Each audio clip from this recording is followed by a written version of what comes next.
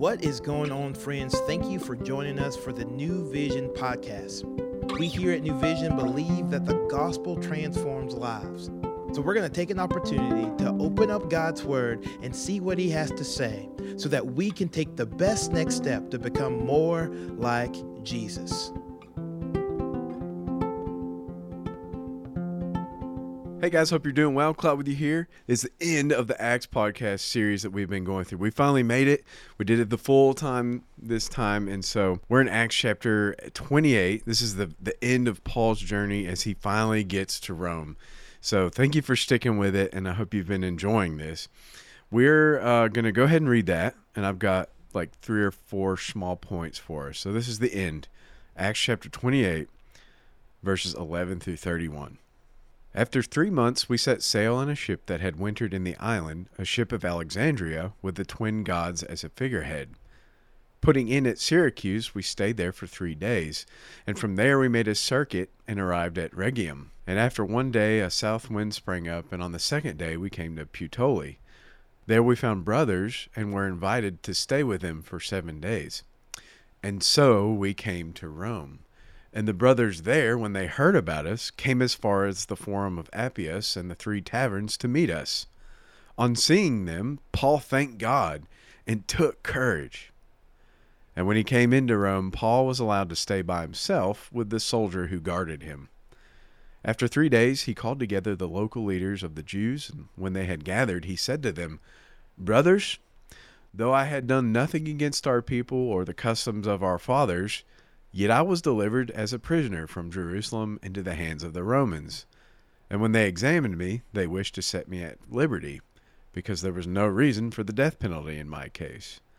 But because the Jews objected, I was compelled to appeal to Caesar, though I had no charge to bring against my nation. For this reason, therefore, I have asked to see you and speak with you, since it is because of the hope of Israel that I am wearing this chain." And they said to him, "We've received no letters from Judea about you, and none of the other brothers coming here has reported or spoken any evil about you. But we desire to hear from you and what your views are. For with regard to this sect, we know that everywhere it is spoken against." When they had appointed a day for him, they came to him at his lodging in greater numbers. From morning till evening he expounded to them, testifying to the kingdom of God, and trying to convince them about Jesus, both from the law of Moses and from the prophets. And some were convinced by what he said, but others disbelieved. And disagreeing among themselves, they departed after Paul had made one statement, quote, "The Holy Spirit was right in saying to your fathers through Isaiah the prophet, 'Go to this people and say, you will indeed hear, but never understand, and you will indeed see, but never perceive. For this people's heart has grown dull, and with their ears they can barely hear, and with their eyes they have closed, lest they should see with their eyes, and hear with their ears, and understand with their heart, and turn, and I would heal them. Therefore let it be known to you that this salvation of God has been sent to the Gentiles. They will listen.' He lived there 2 whole years at his own expense, and welcomed all who came to him, proclaiming the kingdom of God and teaching about the Lord Jesus Christ with all boldness and without hindrance." That's it. That's the very last verse in Acts. We did the whole thing. So I've got about 3 points here. We'll get through them pretty quick. Number 1, I wrote, God always comes through in the long run. God always comes through in the long run. You think about, Paul has finally made it to Rome. Now, we've gone through a bunch of stuff to get there, but you think about, this is about 2 years and difficult years that have passed since Paul was given that word of the Lord. Back in chapter 23. So Acts chapter 23, verse 11, the Lord stood near Paul and said, quote, "Take courage, as you have testified about me in Jerusalem, so you must also testify in Rome." So God has given him this direction and told him that he's going to Rome. It's going to happen. And it's been a long time and a lot of junk to get there, right? He's been beaten in prison, shipwrecked, snake bit, like all the things. And, but he's finally made it. He's in Rome now. In other words, God comes through. God always comes through in the long run, which gets at kind of a sub point in that, right? We know God always comes through in the long run. And Cloud, I hear what you're saying to me, right? God said he would do it, and Paul's there now. Yeah, but, right? I'm good at that. The yeah, but. Like, there's always like a looking at the downside of these things. Yeah, Paul's in Rome. God said he was going to do it. He came through. Yeah, but think of all the junk he had to go through to get there. Yeah, but Paul's under house arrest. God came through. Yeah, but Paul's going to be executed, man. Like, just look at church history. You know, Paul's going to be killed. So you could say that's all well and good. God comes through in the long run. Yeah, but, right? Maybe you can identify with that. Like, maybe you struggle with looking at the downside of things. And you hear that point, like, yeah, God always comes through in the long run. And you're like, yeah. But you're struggling with those downsides. Well, all I have to say to that is God always comes through in the long run. We see that here in Paul's journey. He had come through. Paul got to Rome, right? Despite your yeah buts, right? We see Paul's. God always comes through in the long run. It just may not be the side of eternity. It might be the other side of eternity, right? The principle's the same. God is always coming through, and there will be no downsides when we're finally fully realized in heaven with him. And so take it to the bank, all these little things that God is doing. This was like a 2-year journey for Paul. God said it was going to happen. It took a while, but God brought him to it. It's going to happen. You can take God at his word. And eventually, even if it's on the other side of eternity, God always comes through in the long run. I think that's a huge principle here in the end of Acts.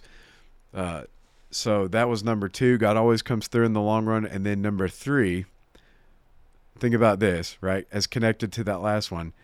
You personally can thank God for Paul's journey to get to Rome and all the difficulties and all those things, right? He got to share the gospel with all these people. People believed in him.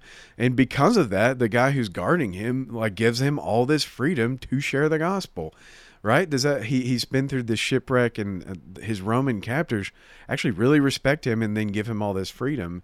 And so therefore the gospel got to march on. And so thank God for those difficulties that allowed Paul, more correctly stated, allowed God to shine through Paul despite those hard circumstances to prove to these outsiders who are Gentiles that God is who he said he is. He's the real deal. And Paul's just an example that God's using.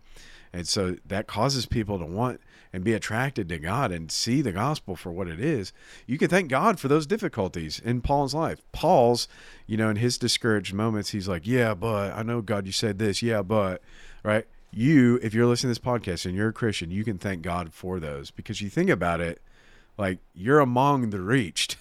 Paul went to Rome, and, you can look at church history and Constantine and the capital C church through the thousands of years, as it were. Study church history and that ripple effect of Paul's journey to these Gentiles. But you can thank God for that. That's an amazing thing. Paul had to go through all this stuff, but we're the partakers in the goodness of that, which gets to the very last point. Okay, y'all ready? I said this at the beginning. I said, hey, we're finished. We're over. Number 4, Acts isn't over. Not yet. Acts is not over. It ends in chapter 28 with Paul preaching, and it says, he's there the whole 2 years. At his own expense, he was welcomed all who came to him. He proclaimed the kingdom of God and teaching about the Lord Jesus Christ with all boldness and without hindrance. And then the verse before that, it says, let it be known that this gospel is going to the Gentiles, right? So Acts 28, Luke stops writing that book, and the book itself ends, but chapter 28 actually isn't the last chapter of the Acts, right?